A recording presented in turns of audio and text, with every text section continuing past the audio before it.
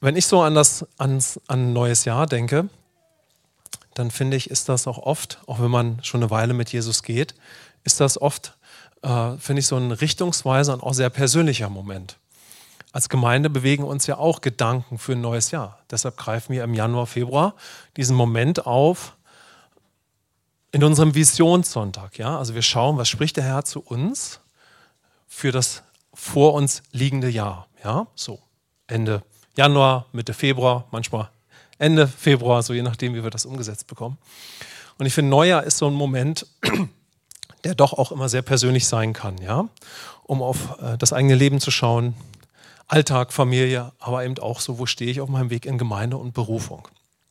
Dazu nachher mehr, aber ich möchte uns vor allen Dingen heute in eine Bibelstelle mit hineinnehmen, die mich bewegt hat für uns, vom Herrn, für unseren Start in das Jahr. Und kannst ja mal schauen, wie spricht der Herr da zu dir.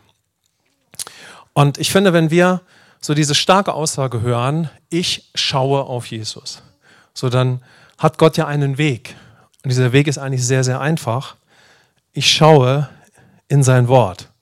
Ja, ich höre ihm zu und so höre ich seine Stimme. Ja.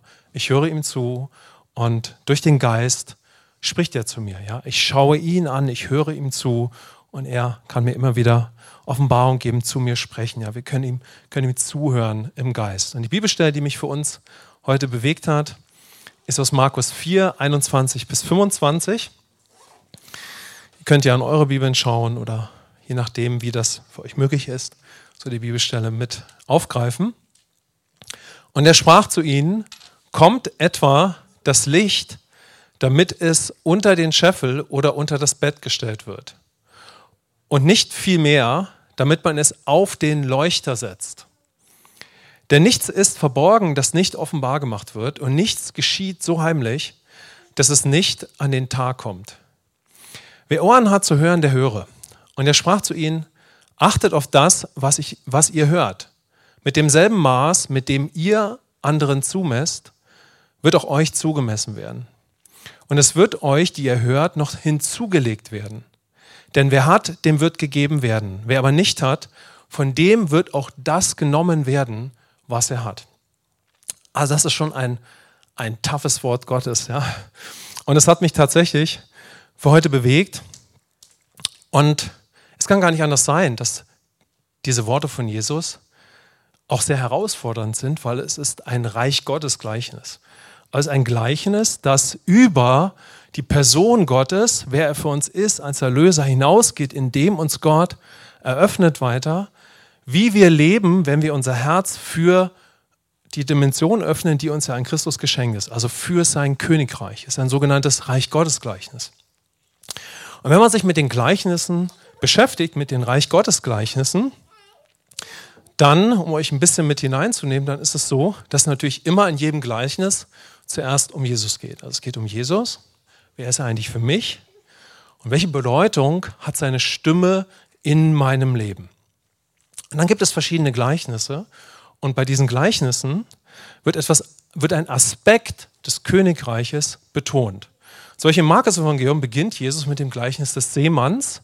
Und hier wird also über Jesus hinaus die Frage in den Raum gestellt oder es wird betont, was für ein Boden ist eigentlich mein Herz?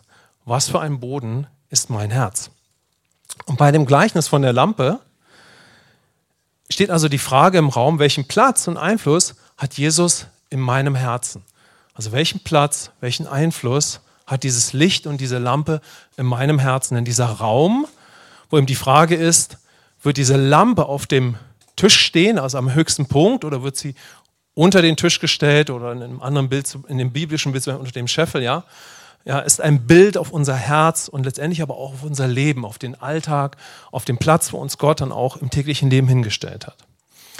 In diesem Gleichnis der Lampe betont Jesus 3 Aspekte. Die Lampe, die Ohren, ja, und das Maß. Also 3 Sachen, ja. Mit der Lampe, mit dem Licht, ist Jesus und sein Wort gemeint. Das kann man natürlich aus dem Zusammenhang erkennen. Und hier nimmt uns Jesus in 2 Gedanken mit hinein. Der erste ist sehr nachvollziehbar, bei dem zweiten braucht man einen Moment, wenn man in die Bibelstelle geht. Der erste Gedanke ist sehr nachvollziehbar und da kann uns der Geist Gottes schnell darauf hinweisen. Ja? Also da, wo Jesus, also das Licht, gelebt wird, verkündet wird, wo Jesus im Zentrum stehen darf, am höchsten Ort meines Herzens oder im Leben, also wo Strahlkraft und Einfluss ist, wo das Reich Gottes proklamiert wird, da kommt Licht in den Raum. Also Gott kann mir seine Wahrheiten offenbaren. Er kann mir zeigen, wer er ist. Aber wir sehen noch einen zweiten Aspekt, den Jesus dann hier darstellt, indem er im Vers 22 sagt, denn nichts ist verborgen, das nicht offenbar gemacht wird und nichts geschieht so heimlich, dass es nicht an den Tag kommt. Das heißt, da, wo eben das Königreich verkündet wird, wo Jesus im Licht ist, da können auch die verborgenen Dinge ans Licht kommen, die uns irgendwo und irgendwie beschäftigen. Und jetzt können wir uns natürlich Zeit nehmen, auf dieses Verborgene zu schauen. Das ist ja eine große Frage. Worum handelt es sich bei dem Verborgenen? Aber das ist heute nicht mein Schwerpunkt, aber es taucht ja hiermit auf. Ja? Also ich will auf diesen ersten Gedanken eingehen. Also ist Jesus auf dem Tisch, ja? So ist er im Zentrum, hat er die größte Strahlkraft. Aber da, wo er eben im Zentrum ist, ja, werden auch die verborgenen Sachen offenbar werden. Wichtig ist, glaube ich, dass wir da die allerbeste Grundlage haben. Nämlich, dass der Vater gut ist und dass alles Verborgene, also alles Finstere, ist ja immer eine Konsequenz der Sünde, also der gefallenen Natur. So, das wird sich immer um etwas handeln, was nie die Absicht des Vaters für mich war, was nicht dem Wesen Jesu entspricht. Aber es ist eben eine Tatsache, da wo das Licht auf den höchsten Platz kommt, im Zentrum ist, da wird eben auch das Verborgene offenbar werden. Die Frage ist, ob wir bereit sind. Ein anderes Bild ist, wo eine Saat ist, ja, die Saat Gottes, und es viel regnet, wächst nicht nur die Saat, sondern gegebenenfalls auch das Unkraut, wenn es vorhanden ist. Also wenn da wirklich eine Saat ist und es regnet, dann sagen wir alle, yeah, die Saat kann wachsen, aber wenn Unkraut da ist, und meistens ist das da in unserem Herzen, dann wird da, wo es regnet, auch viel Unkraut aufsprießen. Und das könnte uns natürlich auch sehr durcheinander bringen. Aber heute möchte ich diesen ersten Punkt ganz besonders aufgreifen, dass Jesus eben hier in diesem Gleichnis über das Licht spricht, ja, und das mit hineinnehmen, mit dem Blick auf das alte Jahr, aber auch das neue, je nachdem, wie du das auch in die Woche mitnimmst. Aber das Verborgene gehört eben auch dazu und es kann sein, dass das vielleicht uns auch ganz besonders, wenn wir mal zurückschauen und nach vorne auch anspricht, weil wir ja solche verborgenen, destruktiven oder frustrierenden Dinge ja sehr wohl wahrnehmen.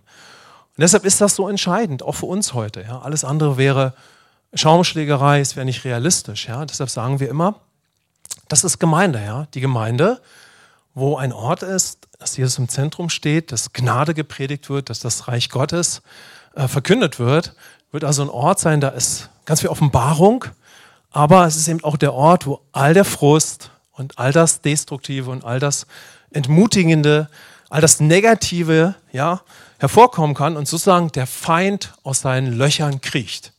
Also die Gemeinde ist ein Ort, wo es die Absicht Gottes ist, dass der Feind so aus seinen Löchern herauskommen muss. Ja.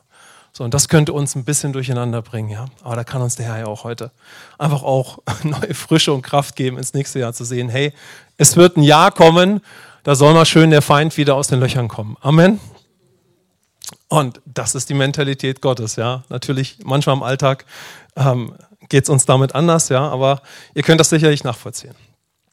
Also der Gedanke, den ich heute auch vor allen Dingen jetzt erstmal aufgreifen möchte, ist, dass also Jesus hier von der Lampe spricht, von dem Licht. Und wenn wir uns mit diesem Gleichnis beschäftigen und ihr das mal mit in die Woche nehmt, und das hat mich dann beschäftigt, dann hat das sofort diese Resonanz in mir gehabt.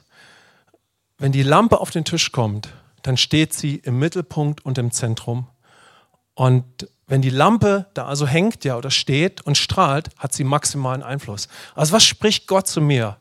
Gott spricht erneut zu mir, Falk, kann ich in dieser Zeit, kann ich heute, die nächsten Tage, kann ich dein Mittelpunkt sein, dein Zentrum? Kann ich in deinem Leben, in jedem Bereich den Einfluss haben, die maximale Strahlkraft? Das ist das sofort, was ich so vom Geist Gottes gehört habe. Ja? Kann ich diesen Platz einnehmen und wie sieht das in deinem Leben hier und da aus? Ja?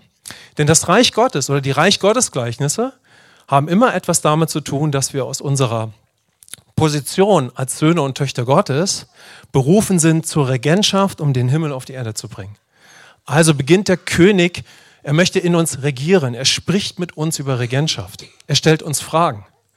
Denn er hat ja beschlossen, dass wir durch ihn mitregieren. Ja? Er hat beschlossen, dass wir sein Reich nicht in uns haben, sondern es leben. Also stellt er uns Fragen. Er stellt uns Fragen, die uns herausfordern, weil er hat uns durch die Liebe und Gnade zur Herrschaft bestimmt. Amen. Also, das war so der erste Gedanke, den ich hier wahrgenommen habe, ja, dass also Jesus hier, glaube ich, zu uns spricht, ob er weiter diese Priorität haben kann, diesen Ort des Einflusses in unserem Herzen. Ja. Wie gesagt, auch damit, dass dann das Verborgene hervorkommen kann. Und wenn das eben der Fall ist, ja, so dann kann ich ihm ähnlich werden. Ja, so dann ist ja nicht nur Einfluss, sondern dann kann ja mein Denken erneuert werden. Da, wo etwas Verborgenes offenbar wird, kann er mich ansprechen, erneuern, mich freisetzen. Ja, da, wo es leuchtet, da kann er, wenn er das Verborgene ans Licht bringt, mich ja auch von den Dingen freisetzen, die destruktiv sind. Also, das ist so die erste Frage, die mich da beschäftigt hat. Ja, bin ich in diesem Jahr bereit, wie war das im letzten Jahr, aber bin ich in diesem Jahr bereit, dass mein Herz der Ort ist, wo Jesus im Zentrum steht und seine maximale Strahlkraft entfalten kann. Ist das nicht ein genialer Gedanke? Amen. So, wenn Gott so an uns da herantritt, ja. Darf er in alles hineinkommen, darf er in alles hineinstrahlen, ja, darf alles hervorkommen, ja. Weiterführende Fragen, wenn wir so mal schauen, so, was spricht Gott da zu mir, könnten sein, wo ist Jesus in meinem Leben und Herz? Also wenn ich so mein Leben schaue, in mein Herz, in meinem Alltag, wo ist da Jesus? Wenn wir mal wirklich so reingehen in unseren Alltag, wenn wir uns mal so diesen Fragen mit Gott stellen, wo ist der eigentlich, ja? Darf der Herr, der Erlöser, der Freund, der König in alles hineinstrahlen oder halte ich vielleicht in Bereichen zurück, ja? Warum auch immer. Und da können wir uns natürlich viele Gedanken machen, ja, so wenn wir zurückhalten in einem Bereich, warum eigentlich? Ja, so warum kann das der Fall sein? Aber wir können das ja erstmal wahrnehmen oder Gott kann anfangen, mit uns darüber zu sprechen. Verhindere ich vielleicht in einem Bereich meines Lebens eigenmächtig, was ich ja immer noch kann, seinen Einfluss, warum auch immer? Welche Leuchtkraft hat Jesus in meinem Herzen und Leben? Welchen Einfluss hat Jesus durch mich? Strahlt Jesus durch mich in meinem Umfeld, in meinem Alltag, in der Öffentlichkeit? Oder ist Jesus in meinem Leben eher verborgen, ja? Eher privat? Also wenn ich so auf mein Leben schaue, dreht sich mein Leben dann doch irgendwo mehr um ihn, ja? Also um ihn privat, ja? Das heißt, ich habe meine Zeit mit ihm, ich bin vielleicht auch in der Gemeinde, aber letztendlich dreht sich mein Leben doch mehr so im Verborgenen um ihn, aber nicht im Offenbaren, im Offensichtlichen. Das können wir ja erstmal wahrnehmen. Und die gute Nachricht ist, dass wir alle bestimmt sind, dass er in uns auf dem Tisch steht und und mein Einfluss im Leben wird dann zunehmen und der nimmt zu, wenn ich eben diese Momente habe, wo Gott so zu mir sprechen kann. Ja? Jetzt haben wir nämlich eine ganz spannende Situation. Wenn in meinem Leben ich mein Herz öffne, auf die nächsten Tage oder jetzt im neuen Jahr, ich öffne Bereiche meines Lebens und er kann dort regieren. So, er kann dort Einfluss sein. Dann kann er mich verwandeln. Ja? Er kann zu mir sprechen, aber dann kann genau in diesem Bereich, wo ich mich geöffnet habe, genau in diesem Bereich kann ich dann Einfluss werden. Also überall, wo ich mein Leben ihm öffne und auch die Bereiche meines Lebens, sodass er dort wirkt, dass er dort spricht, genau in diesen Bereichen werde ich dann durch ihn auch Einfluss sein. So, das ist also der Weg, ja. Also Einfluss zu werden im Reich Gottes ist ja nicht etwas, was ich irgendwie als Programm mir vornehme, sondern es ist eine Frage der Beziehung und ob ich ihm mein Herz gebe. So, das heißt, der Einfluss des Reiches Gottes, der Einfluss, durch den Gott den Himmel auf die Erde bringt, geht über dein und mein Herz, indem wir es ihm geben. Denn wenn wir uns jetzt die Frage stellen, wie kann in meinem Leben Gott Einfluss sein? und wir würden uns jetzt hier Zeit nehmen und uns darüber austauschen, dann wäre das garantiert eine spannende Sache. Wir würden eine Menge Gedanken teilen, wie man Einfluss als Christ sein kann. Aber die Botschaft Gottes ist ganz einfach, gib dein Herz. Die Botschaft des Heiligen Geistes, wie wir Einfluss im Leben werden können, ist letztendlich ziemlich simpel. Ziemlich simpel. Ziemlich einfach. Wir machen es uns nur oft so kompliziert. Das heißt, der Himmel regiert durch ein offenes Herz, das sich ihm hingibt und das bereit ist zu allem, was Jesus tun möchte. Deshalb zum Beispiel ist es oft so, ein Mensch bekehrt sich und sofort bekehren sich Menschen in seinem Umfeld, weil er in seinem Umfeld sein Herz für Jesus öffnet und auf einmal spricht Jesus durch ihn. Ja? Und die Person öffnet sich, gibt sich hin und da, wo sie eben Einfluss ist, so wie sie gerade kann, ist sie ein Kanal für ihn. Ja? Also, wenn ich mein Herz ihm öffne, wenn ich es ihm hingebe, wenn ich bereit bin, so dann kann jeder Bereich, in dem er mein Vater sein kann, sein Wort durch Jesus zu mir spricht, kann ein Bereich werden, durch den ich dann ein Einfluss werde, ein lebendiger Einfluss. Ist das nicht genial? Amen. Also lass uns das mal so in das neue Jahr mit hineinnehmen, wo Gott zu dir und mir über Bereiche spricht. Dann spricht Jesus über die Ohren. Und das sagt Jesus oft, ne? Wer Ohren hat zu hören, der höre. Und ich weiß nicht, wie es euch ging. Ich habe mich öfters mal so gefragt, Jesus, warum meinst du das? Ne? Und zum einen ist es eben so, ja, dass natürlich auch damals wie heute viele Einflüsse da waren. So, also viele Stimmen strömten ja auch damals auf die Menschen ein, sodass Jesus sagt, hey, wenn du Ohren hast, dann hör aufmerksam hin, was ich sage, um dem zu folgen. Ja? Also hier betont Jesus die Bedeutung von unserem Hinhören. Aber in diesem Gleichnis betont Jesus noch mehr. Ja? Er spricht darüber, er sagt, achtet auf das, was ihr hört. Mit demselben Maß, mit dem ihr anderen zumisst, wird auch euch zugemessen werden und es wird euch, die ihr hört, noch hinzugelegt werden. Also hier betont Jesus noch, achte auf das, was ihr hört. Und damit meint er natürlich, achte auf das, was du von mir hörst. Ja? Und was Jesus hier natürlich meint, ist es, dass Gott es uns immer wieder neu schenken möchte, dass wir ein offenes Herz haben, aber dann auch ein belehrbares Jüngerherz. Ja? Ein belehrbares Herz. Wer von uns hat das schon gehört, ein belehrbares Herz zu haben? Einen belehrbaren Geist, ein belehrbares Herz. Ein offenes Herz, aber dann noch ein belehrbares Herz. Ja? Das ist so wunderbar. So, denn wenn wir dieses offene, belehrbare Herz haben, dann kann Gott so viel tun. Ja?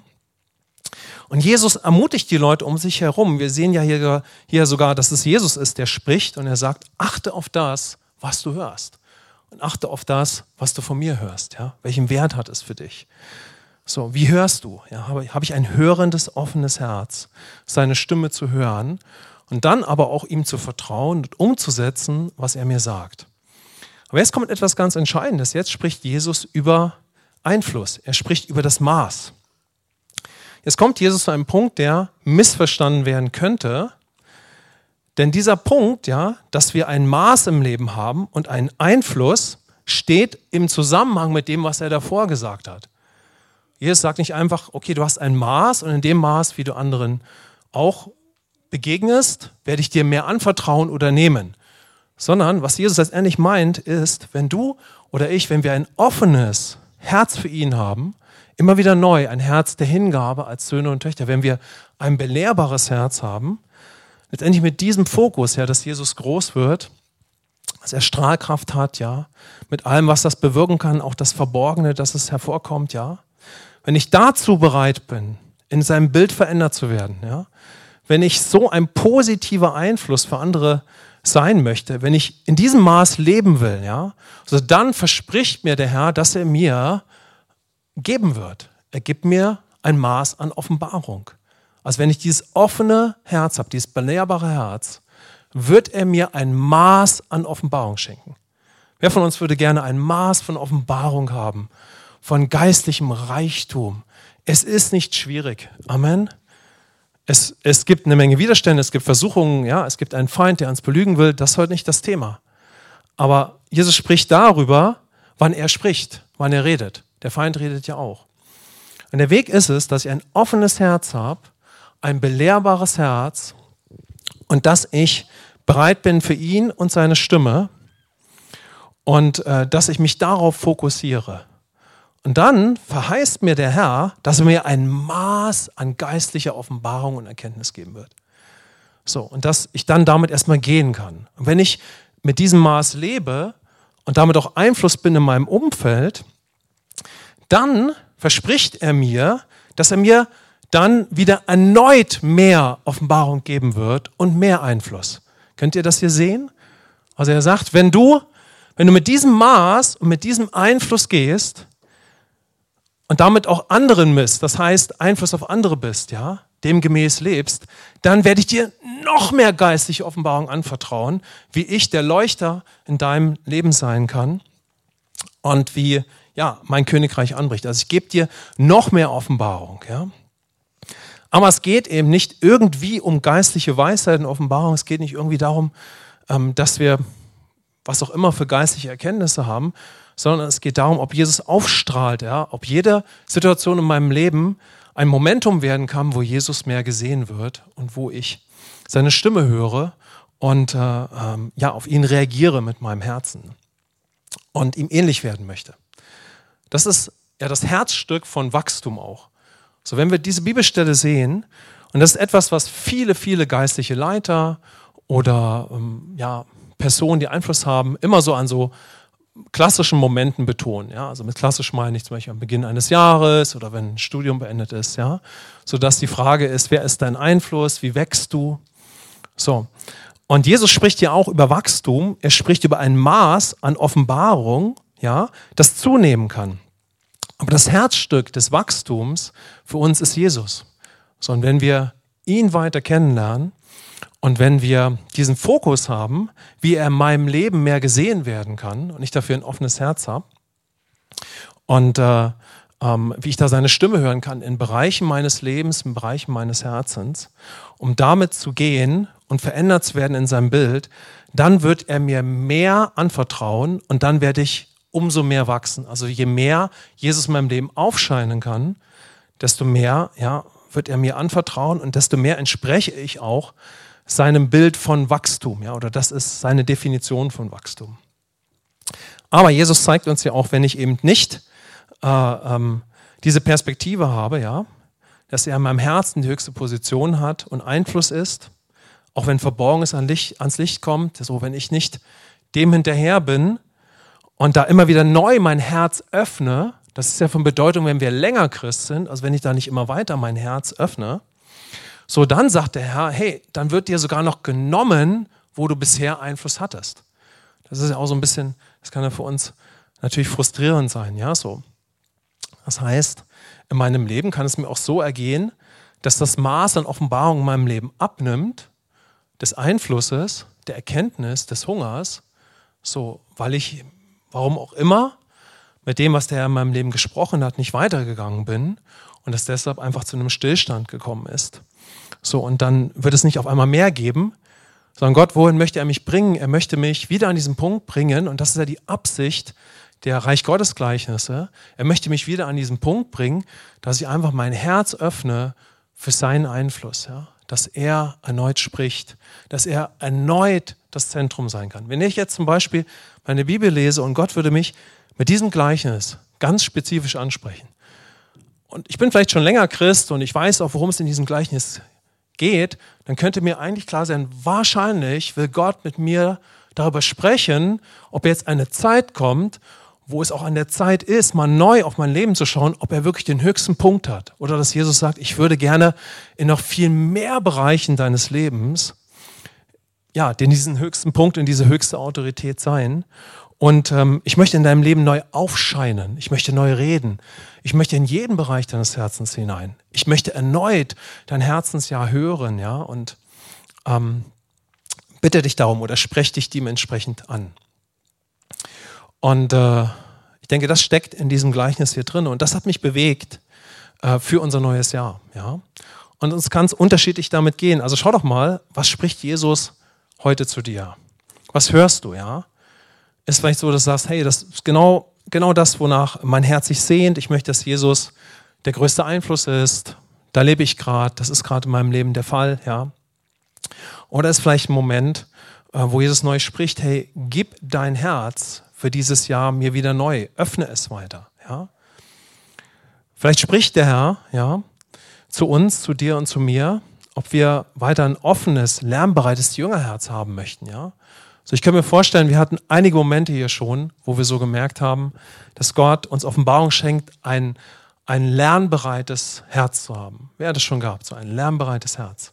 So, der Herr wird immer wieder mit uns darüber sprechen, um uns dort abzuholen, so damit wir aus seiner Gnade leben und sein Reich ausbreiten. Ja? Spricht der Herr vielleicht heute zu mir, ob ich bereit bin, dass der Herr in meinem ganzen Herzen, aus Liebe natürlich, davon gehe ich jetzt mal aus, als Vater, dass er in meinem ganzen Herzen Raum haben darf, spricht, und ob auch alles Verborgene hervorkommen möchte. Oder merke ich vielleicht in meinem Leben, dass ich zurückhalte und dass ich gar nicht ihm diesen Einfluss gebe, warum auch immer. Also warum halte ich vielleicht zurück, so in Bereichen meines Lebens. So was können dann die Gründe sein? Da haben wir nicht die Zeit, darauf einzugehen, aber vielleicht ist es ein Moment, heute für das neue Jahr zu sagen, Herr, hier bin ich und mein ganzes Herz soll dir gehören und ich bin einfach bereit für alles. Ich bin bereit, dass du mich reinigst, erneuerst, mein Denken dir gleichgestaltest, und mein Leben einfach weiter dir ähnlich machst.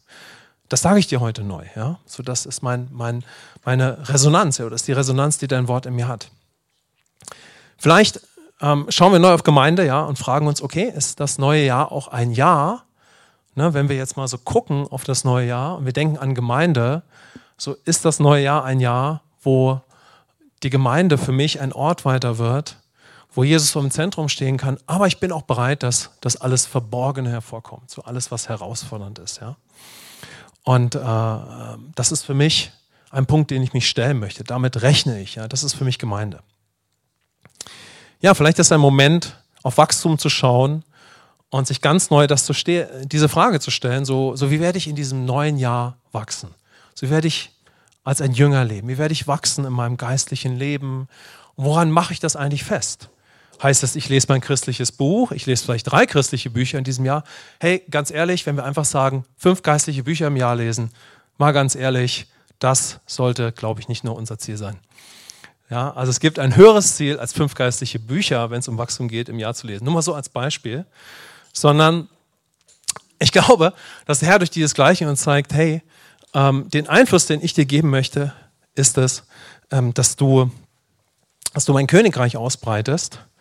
Und Wachstum sollte sich für uns daran definieren, dass mehr von Jesus in unserem Leben sichtbar wird. Also super, wenn wir geistliche Bücher lesen, der Büchermarkt ist voll davon, aber so eine richtige geistliche Wachstumsspritze wäre, okay, wenn ich 3 geistliche Bücher lese, dann, Herr, bitte ich dich, dass du so richtig in diesem Bereich mehr in meinem Leben sichtbar wirst. Und irgendwie muss das passieren.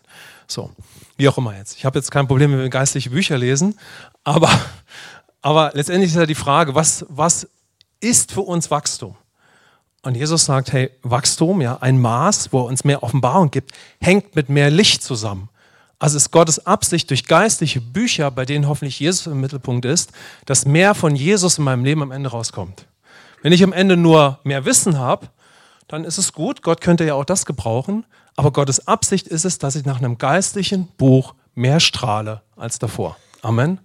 Und das ist Gott möglich und guck mal, vielleicht ist es eine Zeit, so wenn es um Wachstum geht, mal ganz mutig auf das neue Jahr zu schauen. Okay, also, dieses Gleichnis hat mich wirklich für uns bewegt und wir können ja mal gucken, was hat uns angesprochen, was kannst du dir mitnehmen, so ist es vielleicht ein Moment, sein Herz weiter zu öffnen. So ging es mir, als ich so das für mich betrachtet habe, habe ich sofort Bereiche meines Lebens gesehen und aber eigentlich die stärkste Resonanz war, einfach mein Herz für den König weiter zu öffnen und einfach sagen, hier bin ich Herr und ich möchte, dass du maximal einfach Position Nummer 1 hast und Strahlkraft hast. Ich möchte, dass du in jedem Bereich einfach deinen maximalen Einfluss hast. Und dann bin ich gar nicht so ins Spezifische gegangen, sondern das war so in der Zeit, wo ich das durchgegangen bin, für mich die Resonanz. Vielleicht hast du einen anderen Punkt, der dich angesprochen hat. Ich würde gerne mal kurz für uns beten und schau nochmal, was hat dich jetzt einfach durch diese Zeit mit der Bibelstelle und mit der Predigt angesprochen. Und schau doch mal, was ist eine Reaktion im Herzen, die du mitnehmen kannst in die nächsten Tage und in das neue Jahr. Herr, ich danke dir für dieses powervolle Gleichnis Und ich danke dir, dass du es gebrauchen kannst. Und ich bete, dass wir durch dein Wort zu einem anderen Maß oder zu dem nächsten Maß von Offenbarung kommen. Und Herr, du hast heute zu uns gesprochen über dich selbst, über unser Herz, auch über das Verborgene. Du hast gesprochen über Einfluss, über geistliche Ohren, über ein lernbereites Herz. Du hast zu uns gesprochen über Wachstum und was wirklich Wachstum für dich ist und über Einfluss, Herr. Und hier sind wir, Herr, und wir bitten dich, dass du zu uns sprichst durch dieses powerful Gleichnis und dass wir in ein neues Jahr gehen mit deiner Stimme und dass du zu uns sprichst. Und lass uns mal so einen Moment nehmen, so 10, 20 Sekunden, einfach kurz mit Jesus sprechen. Jesus, wir wollen einen Moment mit dir haben, der Frucht bringt durch das, was wir eben gehört haben. Danke, Herr, für deine Gnade und danke, Herr, für das neue Jahr, danke für das alte Jahr. Und wir bitten dich, dass wir mit deiner Stimme in die nächste Zeit gehen. In Jesu Namen. Amen.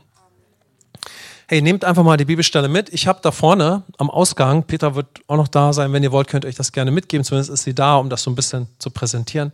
Wenn ihr möchtet, könnt ihr euch so ein unterstützendes Handblatt eben mitgeben.